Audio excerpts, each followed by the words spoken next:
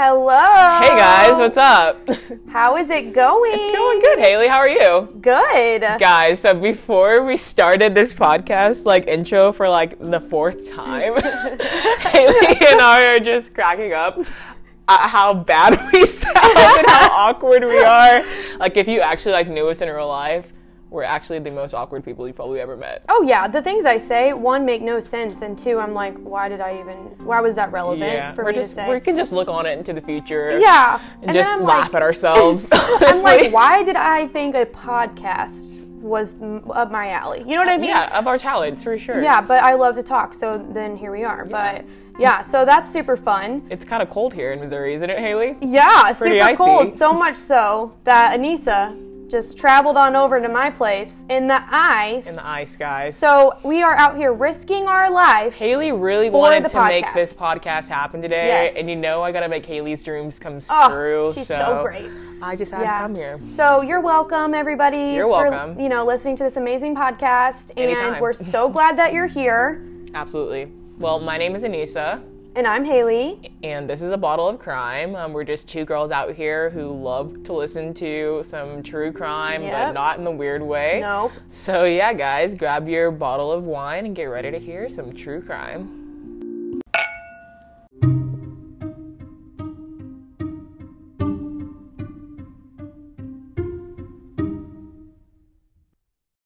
This case takes place at a Lululemon store in Bethesda, Maryland. On March 12, 2011, at 9:30, the police were called by a Lululemon employee that was opening the store that morning. The employee found two of her coworkers in the back of the store, and blood was everywhere, spattered as high as 6 feet up on the walls. She could tell one was breathing, and the other coworker, Jana, seemed to be dead. All right, so Anissa, I think it's always great to ask, have you heard of the Lululemon murder case? No, Haley, I haven't, and I was kind of surprised when I saw the title of this case. I'm like, who's getting murdered at Lululemon? Yeah, no, it's not something it's so brutal, and I'm just so shocked that not many people know about it.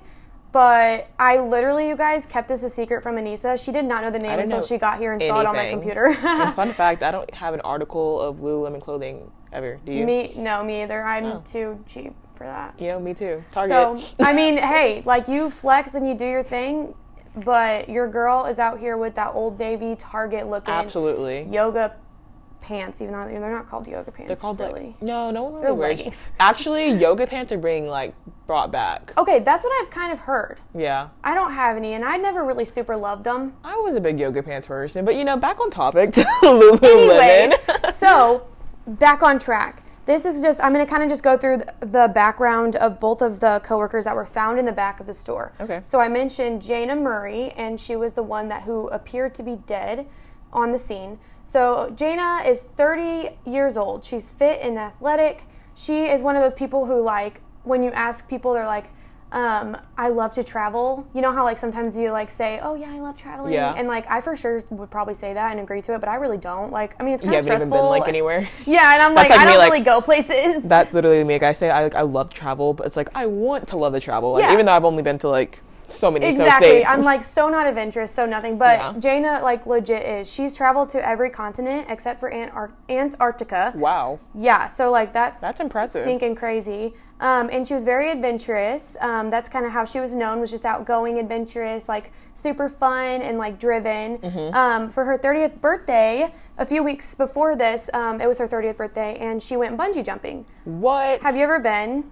No, I've never been bungee jumping, but guys, I went skydiving last summer. Uh-huh. Super amazing experience. I will never go bungee jumping because just the fact of a cord holding on to my life, I'd rather just fall out of a plane. Yeah, and be fine. I feel literally, you guys who have bungee jumped, correct me if I'm wrong, but then after it's you make the first jump and you kind of just fling there a little bit. Yeah, and then you're just kind of done. It's just weird. And then the blood's just rushing to your head and just you're just swinging around. I know, and then you're all right, get me up here. I don't know how. Come get me.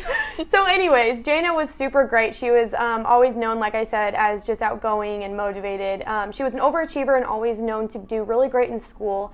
She was actually going to Johns Hopkins University at the time of this and was pursuing a dual master's degree, so getting 2 masters at once, which to me that does say driven and now like Absolutely. and like motivated.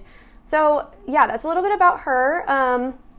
Also, though, I just wanted to include that everybody said that her smile just like lit up a room. Like I know I've heard people say that about people before, and that just gives you like a good image of who she is. Like she seems to be like a really good people person. Like people seem to like her. Exactly. Like when you see her smile, you want to smile too. You know, like a contagious laugh. It's like the same thing.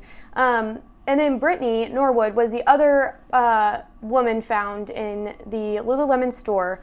She was 29 years old and originally from Seattle and moved to Washington to be closer to her sister. She was also very athletic and was known to be a great soccer in high school and college, where she went to Stony Brook, Long Island University. She was always known like as like the star of the team. Okay. So just very like athletic. And you could tell she was like kind of concerned with her image just because she was always looking her best, doing the most, having the most, like being on top of the trends. Yeah. You know, like not, I mean, it doesn't have to be an unhealthy concern of your image, but it always seemed like she was put together 100%. She was never seen like... She made it intentional. Yes. It was very important to her. Okay. And she had a dream of one day opening her own gym and becoming a personal trainer. Wow. So that's super awesome. I do not have that dream, and I do not want to do that. Shout out to my dad right now, actually. Hey! My dad has... he opens his own like nutrition shop and like works with gyms and stuff like that. Yeah. So I think like Wait, well, that's shout out to so my dad cool. right there. So he can relate to that. Hey, Dad. That's awesome. Hey, Nisa's dad, what's up? Yeah, so she's only worked at this Lululemon store in Bethesda for about a month because she transferred from another one previously. Yeah. A few days before this crime happened, she actually had an interview at Equinox and was going to potentially leave the Lululemon store to become a personal trainer at this place. So her friend kind of like started working there, got paid really well. She's like, hey, I've been getting paid good. You should come. I know you like this stuff. You should come and get an interview. They're hiring people. So she actually got asked to go back for a second interview, like I said, a few days before all of this happened. Okay. So, yeah. Anyway, so we're going to go into like the night of March 11th, which is when all of this was happening. So Brittany was actually found that next morning, and she was immediately sent to the hospital with an officer, because the point of this is like you want to get their story ASAP. Like you want to make sure that you know what happened, what's going on, because that's so important for the police to start getting on to what is going on. And Deanna Mackey was actually the officer who was sent with her, so I'm going to go through the story of what Brittany said happened that night. Okay, Brittany's side of the story. Yes, exactly. So Jana, who was the store manager, the assistant manager, she was some sort of like manager, and Brittany both closed the store that night around 9 p.m. and they left at about 9:45 when they were done closing and cleaning up. The women both headed their separate ways, and then Jana, she drives to work, so she was parked outside and she went and headed to her car. And then Brittany went to the metro because that's where she takes the metro home. And so they just went their separate ways. And then once Brittany like had gotten into like the elevator, she noticed that she didn't have her wallet. She must have left it in the store. Oh no. So and obviously she needs her wallet because that's where her metro card is and she can't go home. So she immediately called Jana being like, hey, I don't know where my wallet is. Like, can you meet me back at the store? So at 10 p.m., they met back at the store. I wonder why she had asked Jana to come meet with her. I forgot to include. Good question, Anissa. Yeah. Or good wonder, Anissa. Good wonder. That should be a thing. She is the one that has the keys. Jana had the keys. So since she's like a manager or whatever, I guess. Yeah, because I was like, they're both managers. Should they both have keys? No, Jana's the only one that was a manager, so she has the keys, and so she was like, bro, meet me back because I literally can't get home. Yeah. So Jana, that's what I said in my next thing. Jana had the keys to the store, so she turned the alarm off, unlocked the door, and then they both entered and went to the office to look around because that's where they put all their stuff, like went to look for the wallet. They couldn't find the wallet anywhere, so Jana was like, hey, no problem, just take my Metro card for right now. We can keep looking and try to look for the wallet, but like for tonight, just take mine because I don't need it, and I'll get it back from you like whenever. So like super nice. So here's what I'm thinking. What? My first thought is just like, hey, Jana, give Brittany a ride home. And this all would have been fine. I know. Like, just don't even look. You don't even need to look. You can't find the card. Don't even give the Metro card away. You know, just give her a ride home. Exactly. There we go.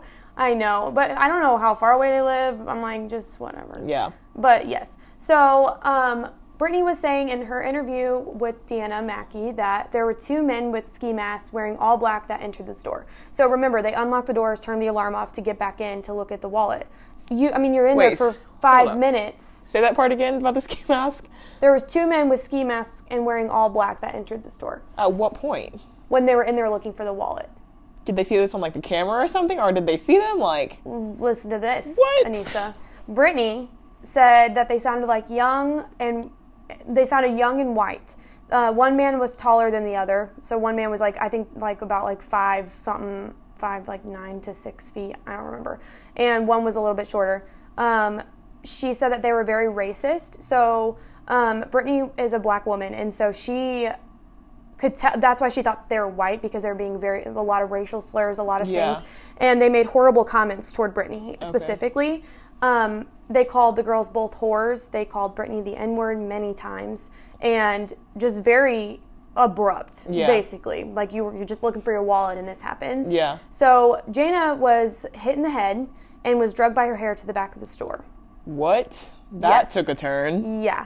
And then Brittany and the other suspect walked to the door, and the suspect made Brittany lock the door. So he walked her up there, was behind her, and the other guy was with Jana and made her lock the door.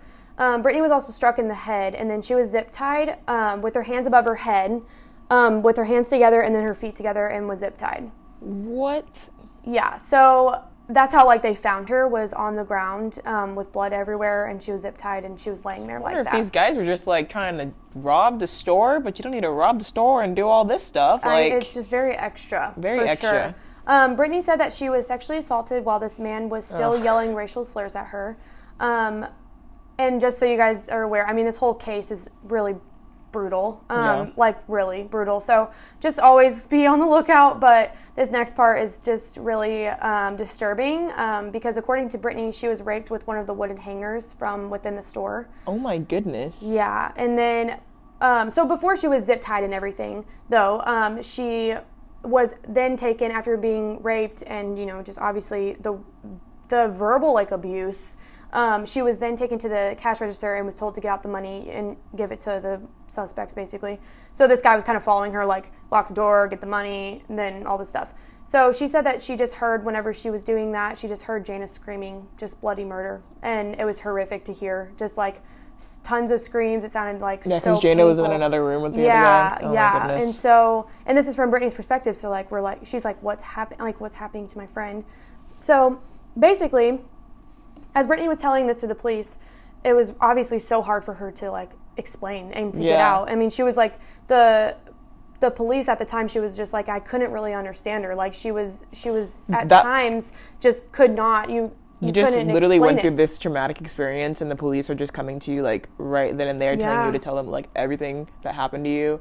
But you're just still so shaken up from, especially the stuff that she went through. I don't even know how she could just speak to them right there at that moment. Sure. That's crazy. Yeah, for sure. And so she just kept saying when people are in shock, a lot of times they stay focused. When you see horrible things, you're focused on the things that you saw and just keep saying them. So she kept repeating a few things, and the few things were that there was just so much blood, and then that she tried to help Jana, but she couldn't. So she just was I just couldn't help her. And then she was it's all my fault. I'm the one who left my wallet. It's all my fault. Yeah. And so she just kept saying those things. And then she asked toward the middle and end of her interview, she was is my friend okay?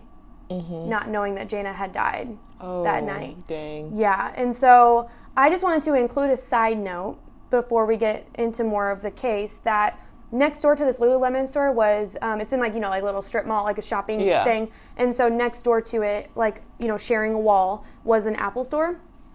And that night, Apple was releasing the iPad 2. So, how they do the release things and everybody's in a long line trying to get this iPad that's released that night. Were there people over there? So there was a long line of people that night that were outside.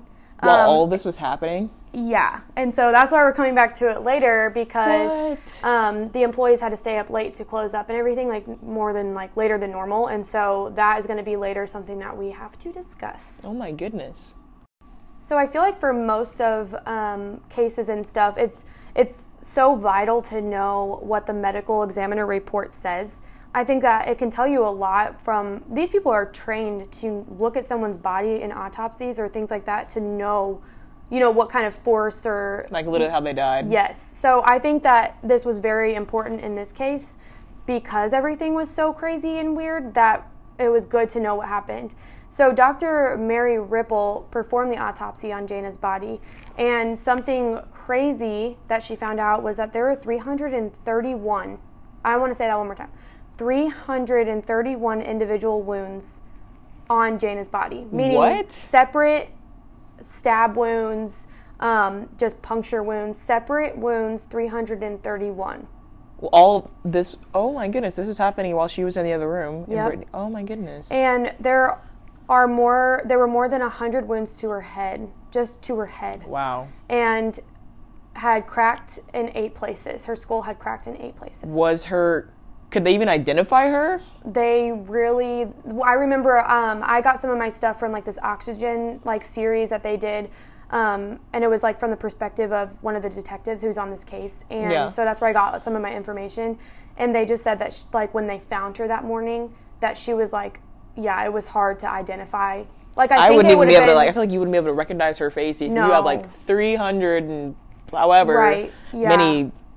That's crazy. Yeah, well, and let me tell you, on average, though, the like violent crimes. So this is obviously, when I say brutal, like I'm not, like I don't take that lightly, because that's brutal. That is like, really brutal. Gruesome, like the worst so thing malicious. Anybody could ever do. And on average, violent crimes only have around 50 wounds. Wow. So that's why I'm like, to know that it's 331 when typically on average it's 50. That's so alarming. And the medical examiner even said 300. This is a quote from like the series. 331 seems almost impossible. Was Jana? What was her race?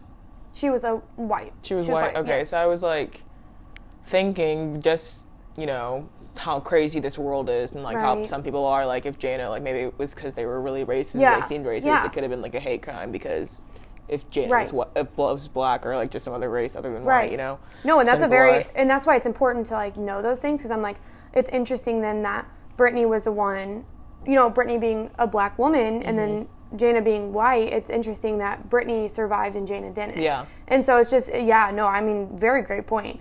So after, like, I just feel like, just thinking about, typically there's 50 wounds basically on average, like I said. So think about just like, and I know this is probably dark, but like after so many stabs, and it probably takes a bunch of energy to do this, and so I just really want to emphasize the rage and anger that someone must have had. Yeah. To me, that's I'm like, it has to be a hate crime at this point. Like, what are you doing? And that's why I'm like, you're so right, because I'm like, no matter what, to me, if someone has to be enraged to do this. And if you're like coming in and like you're trying to like just rob the store or something like that, like there has to be some like pre-motive, or you just have like some really bad anger issues and you're like, I'm going to steal some stuff, but I'm also going to like mess up some people too while I'm at it. Like, you just don't care. Literally, when I was hearing this case, I was like, okay, someone has a bunch of anger, and then I would just, in my mind, I would go to the fact that I think that they know them because of this anger. Yeah. Like, I would start looking at people who maybe knew, because I was like, I mean, that typically does happen. Like, when you see in cases, it's like a lot of times if the person knows them, it's out of either you see someone do something out of remorse because they know them, or something horrible happens because they know them. Yeah. So it's like, it really just depends. But anyway, so then it was also reported by this medical examiner report that there were 105 defensive wounds. So to me, that just breaks my heart, because 105 of those were defensive, and they knew that because it was on her arms and hands, and it looked like kind of how you would like block your head. Yeah. Her head was getting so much blunt force trauma to it that she was almost like just trying to block her head, and so they could tell it was defensive. So after this, they ended up finding out that the thing that had actually killed Jana was a knife that had severed into her brainstem. No. So it went 3.5 inches into the back of her head, basically. And so I want to reiterate that Jana was alive for all of this until the knife was stabbed 3.5 inches into her brain. Did like that report ever say like how long this was like happening? No, that's a very good question. Because like if she was alive through all of that, like 300 plus wounds being stabbed or whatever, like, and then like this one thing is what like kills you, like, and this has taken like quite a long time. Oh, it for sure had to endure. Yeah, and so already it's so painful, and I'm sure you can't do that in like 10 minutes. I mean, I'm sure it was for sure.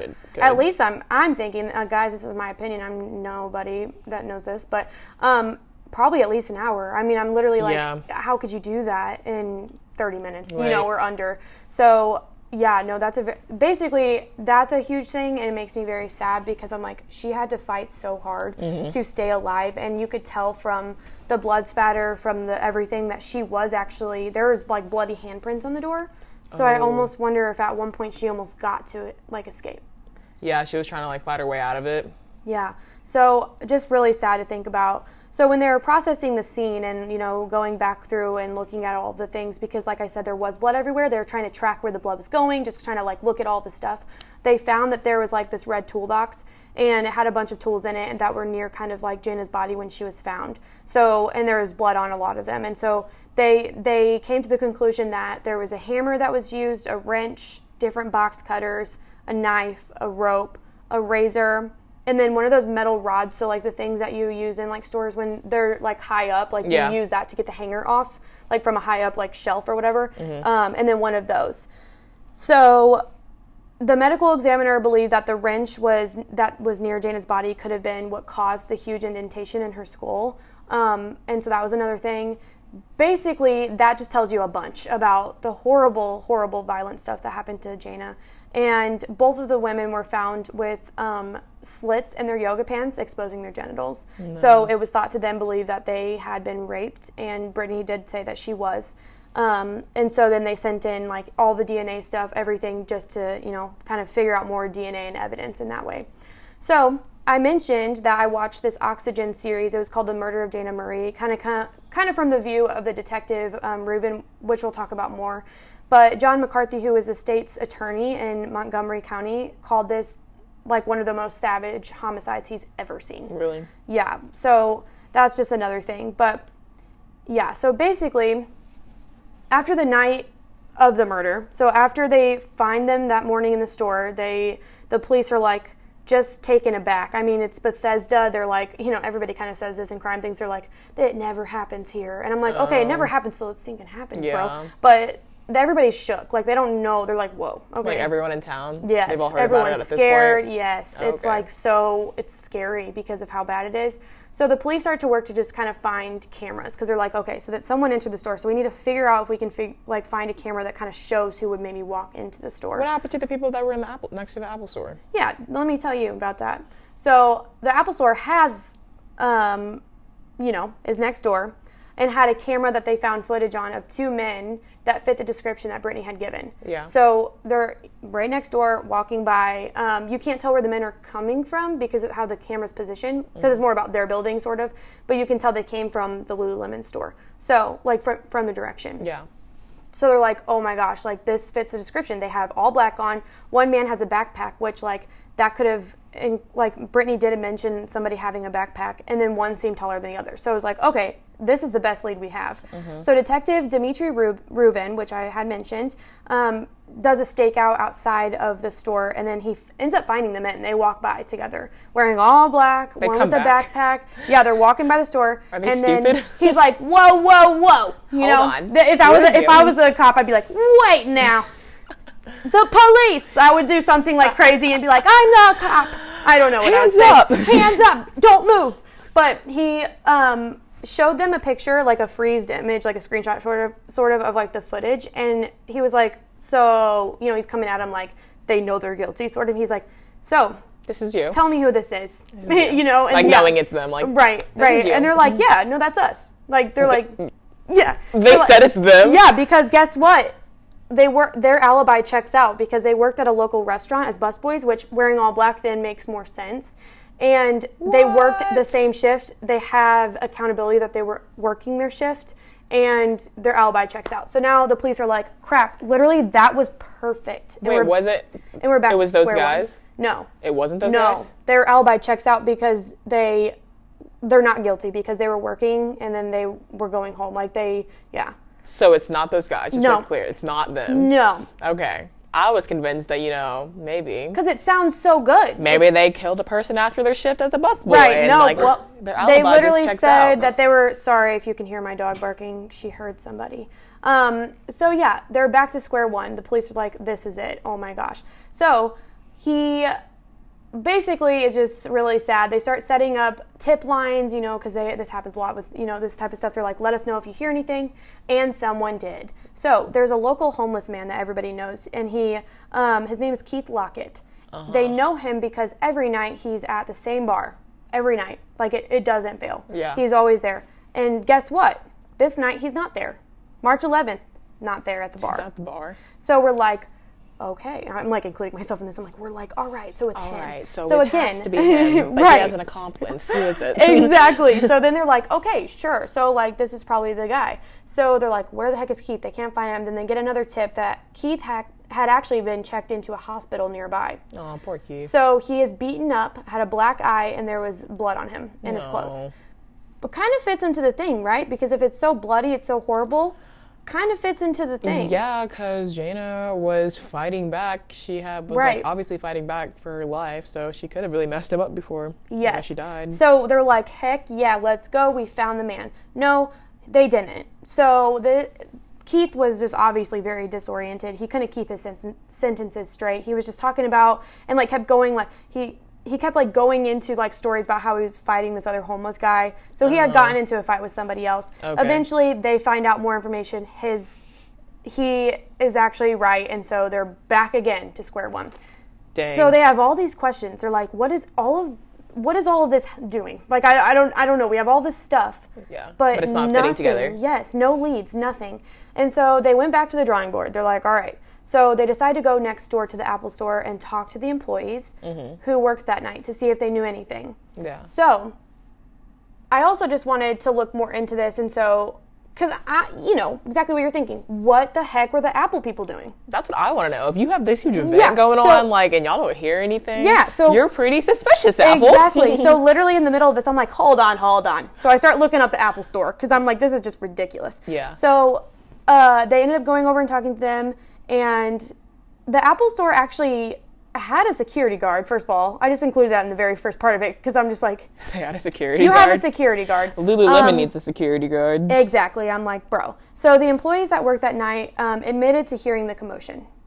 Admitted to hearing the commotion. Yes. And let me remind you, they're sharing a wall. So according to WJLA ABC, like they did an article on this, and Jane, who is one of the employees that worked there, said that she heard a woman say through the wall, because it's just a wall separating you, talk to me, don't do this, talk to me, what's going on? What? Followed by the same voice that sounded like the same woman, fading, God help me, please help me. What? So Jane, the stinking girl next door, heard this. And so she said she heard yelping, high-pitched squealing, thudding, and banging. So this isn't just like, I wouldn't personally call this commotion. No. I would call this straight up, something is happening. Yeah. Like, I don't know if that really makes it sound any worse, but I'm like, something is straight up, you have got to do something. And Jane was just like, no, that's fine. Yeah, Jane was literally like, so I like watched, they have a video of like inside their store, they have like cameras. I'm like, Lululemon also needs that. But they had cameras and you see them putting their ears up to the wall, listening. The Apple people yes, are listening? Listening. Oh my goodness. And did not call the cops. They didn't call the cops? No.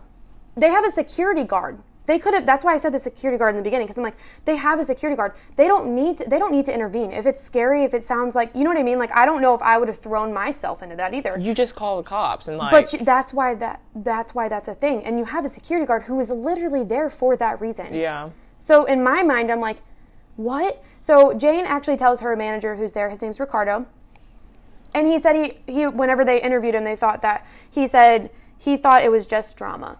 It's just drama. Ricardo. It's not just drama. Ricardo, if someone is saying, help, please don't do this, just don't do this, or whatever the person was saying, you just don't think it's drama. When you hear yelping, someone's obviously about to lose their life. Like, Ricardo, you're stupid. I'm sorry, sir. I literally have in all caps, say something. That's something, Ricardo. Say something. Literally. I'm like, that is, to me, that I just can't fathom that. And I think it's one of those things where it's like, you know, bystander effect. Sorry, you know, I have a psych degree. For sure. But it's like you're around more than one person, it's not just you. So I think maybe I wonder if somebody was alone and they'd heard that, they'd be like kind of freaked out. They're like, oh crap, let me call. But there's a security guard there. He's like has his iPod, like headphones in, not caring. There's other people around. And so it makes me go to the bystander effect, even though it's still never okay, obviously. But it just sucks that it's a thing, because it's like these people are just listening. They're listening in the wall, and they still have yet to do something. And let's just say something wasn't happening. Like, let's just say by the chance that you heard all of this stuff, which I don't know how something isn't happening,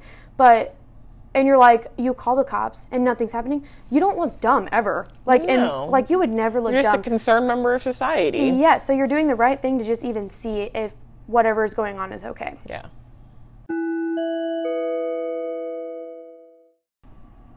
Okay. So, like I was saying, they kind of just go back to, the drawing board and everything. And they go look back at the scene, because the scene, like I said, says a lot of things, but they can't figure out the answers to their questions from the scene. So they end up finding in the store a size 14 Reebok shoe, like shoes. In Lululemon? Yes, it's hidden in the store. It's a hidden. They just say they find a hidden pair of size 14 Reebok shoes in the store. They had blood on them, and then they fit the bloody shoe impressions on the floor. So, like, because there's blood everywhere, you're stepping in it, you're walking, they can see a bunch of footprints. So they're trying to figure out now how many people were involved, because, you can tell the different impressions of shoes. So, according to the episode that I had mentioned, Dimitri Reuven reaches out to a forensic specialist and a shoe expert, which, hold on, I did not know there's shoe experts. Like, his name, it literally said shoe expert. There is always a job out there for anything. Like, if you got a weird talent, go for it. You could find a job. Like, shoe expert, that's amazing. I mean, I could call myself a shoe expert. I have like 24 pairs of shoes. Dang, girl. Hey, shoe expert, Anissa. This is really funny, guys. Last night, you're going to make so much fun of me. What? I had a flashbulb memory of Heelys. Oh, my God. Guess what I bought online? Did you buy that? I bought Heelys at 1 in the morning last night. You guys, next time I'm going to tell you if Anissa falls from her Heelys and I see her doing it. Sorry, but yeah. Anyways, so their shoe expert and forensic specialist, Dave McGill, comes to look at the scene, because they're like, okay, we got to figure this out. So he's looking at all the bloody footprints throughout the store to figure out the interactions that maybe went on, and then, like I was saying, how many people are involved.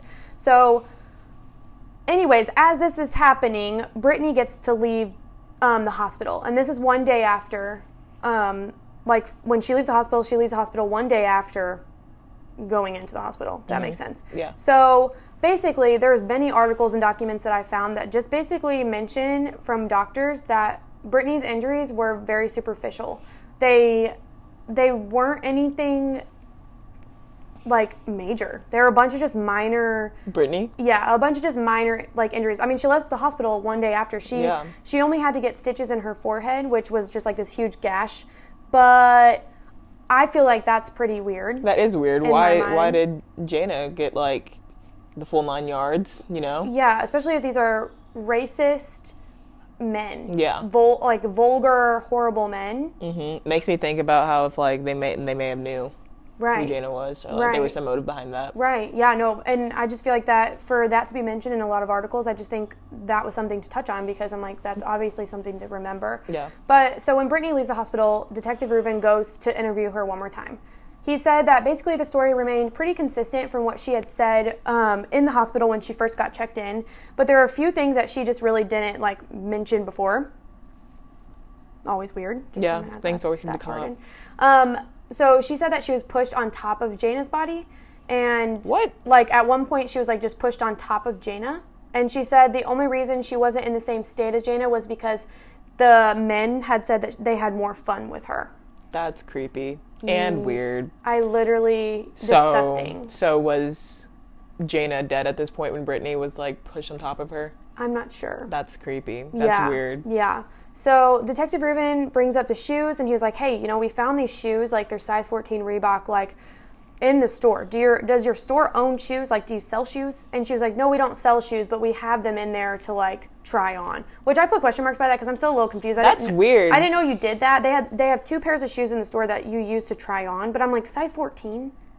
Why do you have shoes to try on if you don't sell shoes? I don't know. It makes no sense. Maybe I'm wrong. I just wanted to say that because I'm going to be transparent. I don't know why. If you work at a shoe store, or if you work at a clothing store and you guys don't sell shoes, do you have shoes that you just have there to not try on that are size 14? Yeah. Nobody wears size 14. I mean, it's less likely. I feel like you would pick a different size. Anyways. I feel like you would pick a different size. To include in your store. I don't know. I didn't mean.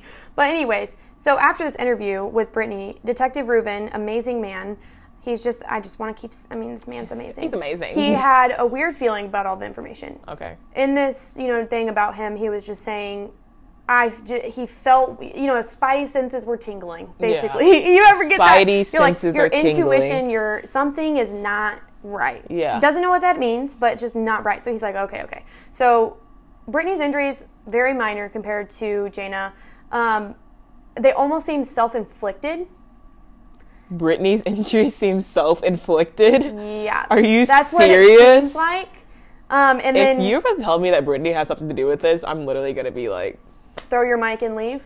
For real, though, yeah. I'm out of here. And so Reuven basically says, this screams an inside job. That's what he quoted in the thing. Oh my goodness, guys. I'm losing my mind right now. Yep. So let me tell you, our good old foot expert, Dave McGill, what a man, gets called back in to look at the crime scene a little differently this time. Okay. So Reuven basically goes up to him and he's like, look, man, I want you to look at this scene as if Brittany maybe did it. Okay. He's like, look at all the stuff. Now, clear your mind of what you thought. Go back in here and look at all the interactions of footprints and tell me what you think and if Brittany could have had something to do with it. Yeah. Yes. And so he's like, yes, sir. So he goes in. Yes, sir. So he goes and just looks and looks and looks. And basically all these questions I'm saying and all these no leads, all the things started to be a little bit answered. Okay. So, hey, what happened to Jana's car? I never mentioned that. So let me tell you, that was another big thing that they were looking for was like Jana's car, had been parked outside in the parking lot, out front of the Lululemon store. Yeah. They couldn't find her car after all of this. What? Yeah. So later they find her car. It's all coming together in my mind. Yeah. So later they find her car. Like, what? Who in the world would move her car? Jana obviously didn't move her car. Obviously. So who would move her? Why and who would move her car? So basically, her car got moved a few blocks down the street in this random parking lot because they ended up finding it. It had different license plates on it. They ended up finding the car. They put different license plates on that car? No. She's just from somewhere else Okay, originally. gotcha, so gotcha. You're like they went hard. I wonder if that would be like a smart thing to do. Actually, honestly, it probably would have. But so then they run all of the tests on the car, all the DNA analysis, all the things, and the blood in Jana's car. There was blood in it, obviously, and so because I just said that, and it was found on the steering wheel, the gear shift, and there was a hat in the back seat, a Lululemon hat where Brittany's gash would have been. It looked like there's blood in the inner part of the hat. What? Where on Brittany's forehead, they're like, weird. You know how I'm saying questions are getting answered? Here we go. So they ran the blood from the car, and they found that the DNA analysis said it was Brittany's. So Brittany moved the car. So, yeah, seems like it, doesn't it? Yes. Seems like it. Also, another weird thing that is bugging Reuven at the time was all the suspects didn't bring any weapons with them. Everything that was used to kill, to torture, to mutilate Jana was found in the store. It's a toolbox, right? Hanger, shoes were worn. And taken off and left. They had a toolbox full of toys. Oh my gosh, tools. And everything that was used, no one brought anything in. And don't you feel like if you were about to go rob and murder someone, you would bring the essentials with you? Yes, you would. So, I wouldn't because I'm going to go out and rob places. But, if I was a robber, I would go do that. Yes, exactly. And they were kind of thinking too at the time, when the iPad 2 is being sold, they're like, maybe there's people out to try to, rob the Apple store. And then that brought them kind of into the area. And then that's how this kind of sort of happened. They were going to rob the Apple store and then they were close by and they're like, what the heck, might as well rob Lululemon. I don't know. That's all that they're kind of thinking through too. But basically they're just like, and then Reuven's like, bro, these suspects that are described sound like the absolute worst people in the world. When they first said that, I was like, well, yeah. I'm like, they're racist. Don't you know? But they also were saying too, it was like, that's actually a good point, because it's like Brittany made out these suspects to be the worst people in the world. Like, these are the ultimate suspects to kill anybody. Yeah. And I feel like in my mind, it's too good to be true. Like, she hired them? No, but maybe, like, I feel like that's just, you know, for them to be racist, horrible, strong, there's all these things, like, and they've gotten away with it with no leads. To me, it just sounds way too good to be true. Like they're like a Dexter kind of thing? Like, yeah. They could just, like, get away with it with no trace and no one knows anything? Yeah, it's just it's weird because she makes them out to be the worst people ever and she's still living. I don't know, it just sounds weird. So he was feeling weird about that because at first I was like, what does that mean? And then the most compelling evidence was our foot guy had, you know, I mentioned him just a little bit before, was that he found that all of Brittany's footprints in the store were overlapped with shoes from within the store. So meaning she literally, like, tried to cover her own tracks. What? Oh, with the other shoes? Yeah. Oh my goodness. I'm kind of hinting at things here, you guys. I'm not fully saying. What? So, I just want to say, 6 days after the murder, let's just get right on into it. Yes. So, this is all happening. So, we know we found the car. There's Brittany's blood in it. There's all this weird stuff happening. Brittany is looking very suspect right now. Brittany's shoes, her shoe prints are overlapped. With the size 14 hers, shoes. Right on top, right on top of hers. It doesn't make sense. And so 6 days after the murder, Brittany wanted to meet with the detectives working the case. And I am lit! You're lit? I lose my mind when I hear you guys. I'm not kidding. From here on out, let's make a pact that every time we listen to another murder, you make note of if the suspect or the person who actually commits a crime comes back. They're literally selling themselves out. And adds more detail. She adds more detail? Literally, she comes back and wants to meet with the cops again, and she remembered more details. This is always so suspicious. It's always, because it's like you got away with something, and you see in all these cases, people get away with stuff, and then they come back and they say something stupid. And then they're like, you did it! And so, basically, I literally just put in quotes rant because that was my time to just say that. Yeah. So they find out new information, and let me tell you what Brittany told them. Okay. Brittany says that one of the suspects, you know, following her around, make her lock the door, make her get the cash. They then tell her, hey, go find Jana's keys. We're going to move her car. So Brittany goes and finds her keys, and she's threatened. They're like, you literally have to do what we say or we'll kill you. So you know how that doesn't make sense? You know why this doesn't make sense? Me. Okay. So these guys tell her to go move the car. Mm-hmm. So Brittany obviously knows that they have found the car and they have found, like, evidence about how she had the beanie and everything. So, like, they know that she moved the car. Yeah. But, you know, these guys aren't just going to let Brittany go move the car by herself. They have to go in there with her. Sister. So, like, if there's not two people present in the car, or it was shown that two people are in the car, like, you're not going to get away with this because it's not shown that there's two people in the car. Well, exactly, Detective Anissa, because this is what they thought. That's what I'm saying. They're like, she moved the car. They threatened her. They're like, we will kill you, blah, blah, and they told her to move the car. No one went with her. Yeah. And there was actually a cop from Bethesda who actually said that he was patrolling that night, in his cop car, and said that he actually did see the car in the parking lot, thought nothing of it. The car lights were on, but, you know, when you're patrolling, you're just kind of like being observant of everything. He saw that somebody was in the car, and the lights were on in that parking lot, but he just didn't think anything of it until later they found out that the license plate were different. It was this car, and they're like, oh.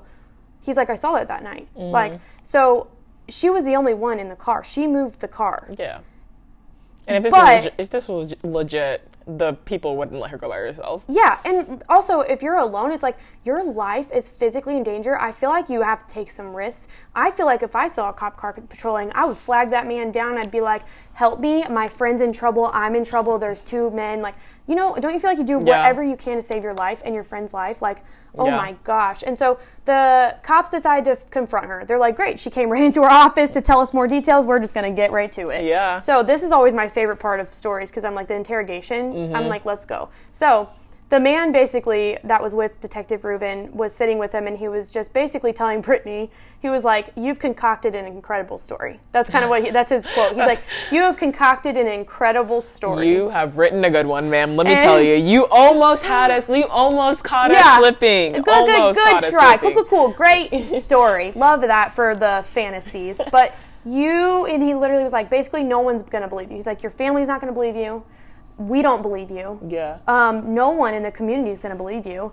And yeah, so Brittany also brought her brother along with her. He wasn't in the room at this time, but later they called Brittany's brother in the room, and they just leave them too. You know how, like, it's just so funny because it's like you bring that family member in and it's like your sensitive side comes out. You're like, I just can't. Like, you know, like you start losing your mind. Kind of like Chris Watts, you know, his dad is in there talking to him and whatever. And so then he talks to Brittany, and they're the only ones in there, so it kind of feels more like intimate and just like more like trusting.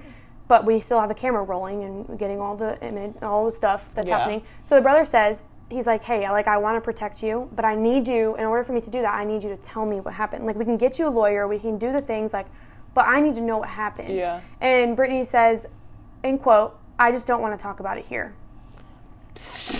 Homegirl. What? Yeah, and Detective Rubin goes, like, in the documentary thing, he was like, she never says she's not guilty. He's like, that's always just like a thing. You know, like, if you're guilty, you'd say, I'd had nothing to do with it. I don't know. Like, and people even still say that and they're guilty, but like, she never even said she didn't do it. So like, she just says, I don't want to talk about it. Yeah. And yeah, so that's very interesting. And basically, a week later, so this was day 6, a week later, they arrest Brittany and charge her for the murder of Jana. Gotcha. Okay. So after the arrest, the police brought in the coworkers from Lululemon to kind of get more information on, like, Brittany as a worker, as just, like, from the month that she's been there, like, what is she like? We need to know more about her. We've heard a little bit from her family. We need to hear about from her coworkers. Yeah. And instantly, she's a different person. They find a different personality from her, from hearing what her coworkers are saying. So they basically say that right when Brittany transferred to the Bethesda Lululemon, that money and things from coworkers' purses started to go missing. Oh, of course. And they're like, the only connection we had was that Brittany was new. And like, nothing happened until Brittany got here. So it just is interesting. And so the night of the murder, Jana had actually found a pair of Lululemon pants in, like, Brittany's purse. I guess she just, like, in Brittany's purse. So, like, Jana saw them in her purse, you know, in the office. They keep their stuff, whatever. And Jana asked her about them, and Brittany said, oh, yeah, no, I bought those. But earlier in the day, like, one of the other employees that was working the day shift, like, she checked it out and everything. Like, she took me out and all that stuff. But whatever. And she was like, okay. So after work, you know how when they went their separate ways, Jana right away called the employee because she was still thinking about this. And Brittany was almost on her last straw kind of at the store. And that's why I think she was kind of looking into other jobs and everything too, because the management was kind of catching up to what Brittany was doing. But they didn't have any cameras in their store. They didn't have any sort of thing. So they couldn't ever catch her and, like, red-handed, basically. So with this happening, they could probably, like, fire her for this since she had the pants and Jana saw them and everything. So Jana calls a coworker right after that worked earlier that day, and she asks if Brittany had bought anything. And the coworker is like, what? No. Like, I mean, I never checked her out for anything. And so then right after that, Jana told the manager just what had happened. So this all happened before then they went back to the store. So she had already been told and everything. And basically, Brittany had a record for stealing. So they learned this new side of Brittany. They, you know, after talking to the coworkers, then they hear from a college soccer player that she used to play with that she actually was known for stealing on the team and ended up getting like kicked off the team because of it. Oh. So no longer was on the soccer team. And she was also just very obsessed, remember, with with her image. Like, she was very concerned with her image. And so it almost was like she was just living this life of luxury, but she works at a Lululemon. Like, she's not making bank. You know what I mean? She's not a doctor. She's not, but she wants to live this life of, like, perfection and put together and most fashionable. And I guess that's how she does it, is through stealing. Right. Yeah. And so basically they think that, so Jana was murdered by Brittany. Yes. It is confirmed. And with all of the things, I know, I'm getting to the motive. All the things added up. It all made sense. Yes. And they think that the motive was that Brittany was like, oh crap, I can't get fired for this. Because I was caught by Jana that I stole. And she probably knew it was, like, the last straw. And she didn't want that on her record. She didn't want whatever. And she's already got stuff on her record. And so she lured Jana back to the store, what they think, to try to convince Jana to, like, not tell on her. But Jana had already done that. She was like, already, like, I told the manager. Like, I already told everybody that needs to know. And then that's when it happened. Wait. And to me, that doesn't make any sense. Yeah, because I'm just like, so there was never two guys in there at all? No. There wasn't? It was those busboys, and that was the only thing that they could think of about those, like, in the cameras was the busboys. Yeah. And that's why they thought maybe, but there was never two guys in there? Yeah, at all? So think about it, though. Like, Brittany was found still alive. Yeah. You know what I'm saying about, like, the horrible, like, these guys are racist. Why would they, if they were racist like she's saying, why did they not kill her? So it never existed. They never existed. It was a big story, and it was self-inflicted. I mean, if you look up her pictures of, like, her wounds, of Brittany's wounds, like, it was like a surface, like, level scratch on her, basically. Like, she probably did it with a knife, which also I'm like, how in the world I could do never you do that to yourself? Ugh. Like, give herself the gash? Like, how did she do that? Like, you know, on her forehead. Yeah, but also I'm just like, was it premeditated? Like, she knew she was getting caught. If this all happened in the same night, like, with her figuring out that she was caught, like, how did she know to bring her the shoes there? Like, was she already gonna plan on, like, killing someone that day or something? Like, I hate whenever I say it's not premeditated, because it just makes it so much worse and shows who they are when it is premeditated, because they've been planning it. I don't think it was. I think she's just a loose cannon. Yeah.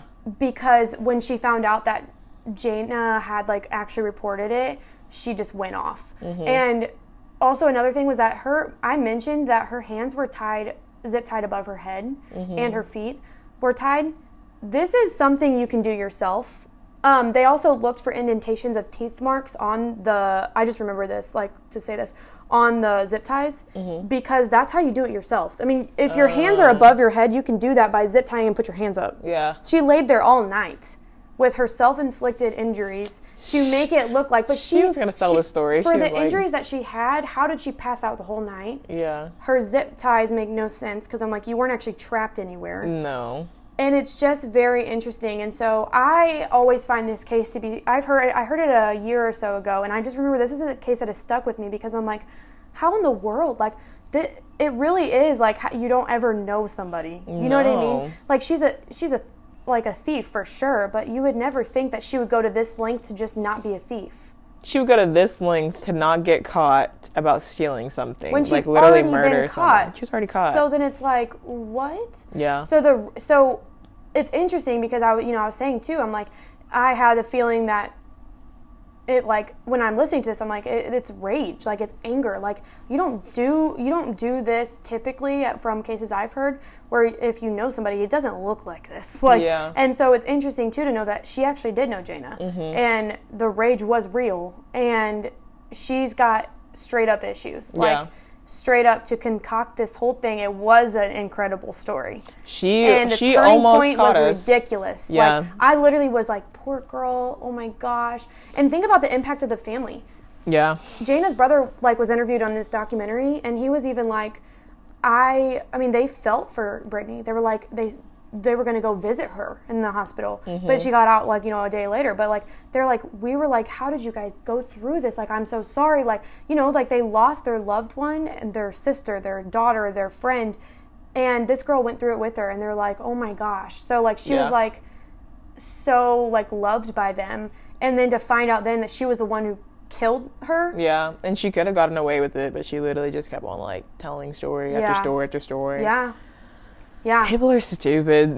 Yep, so this girl on January 27, oh my gosh, January 27, 2012 was sentenced to life without parole. Life without parole. Thank you for that. Thank you. So that is the story, the horrible, horrible case, and I just really, really hate it so much, but I think it shows you a lot about people, and I mean, the lengths that they can go to. She's a small, petite, athletic woman, but I mean, the things that she did was absolutely crazy. Insane. And you gotta watch out for people you work with, because you never know. Like, people may appear super nice one day, things start to get a little sketchy, not super nice the next day. You just gotta watch out for those things. But, never catch me in Lululemon anytime soon. That's all I'm gonna say. I know. Sorry, Lululemon. Honestly, I wonder if they had something, like, try to cover it up. They're like, poor people just associated with this.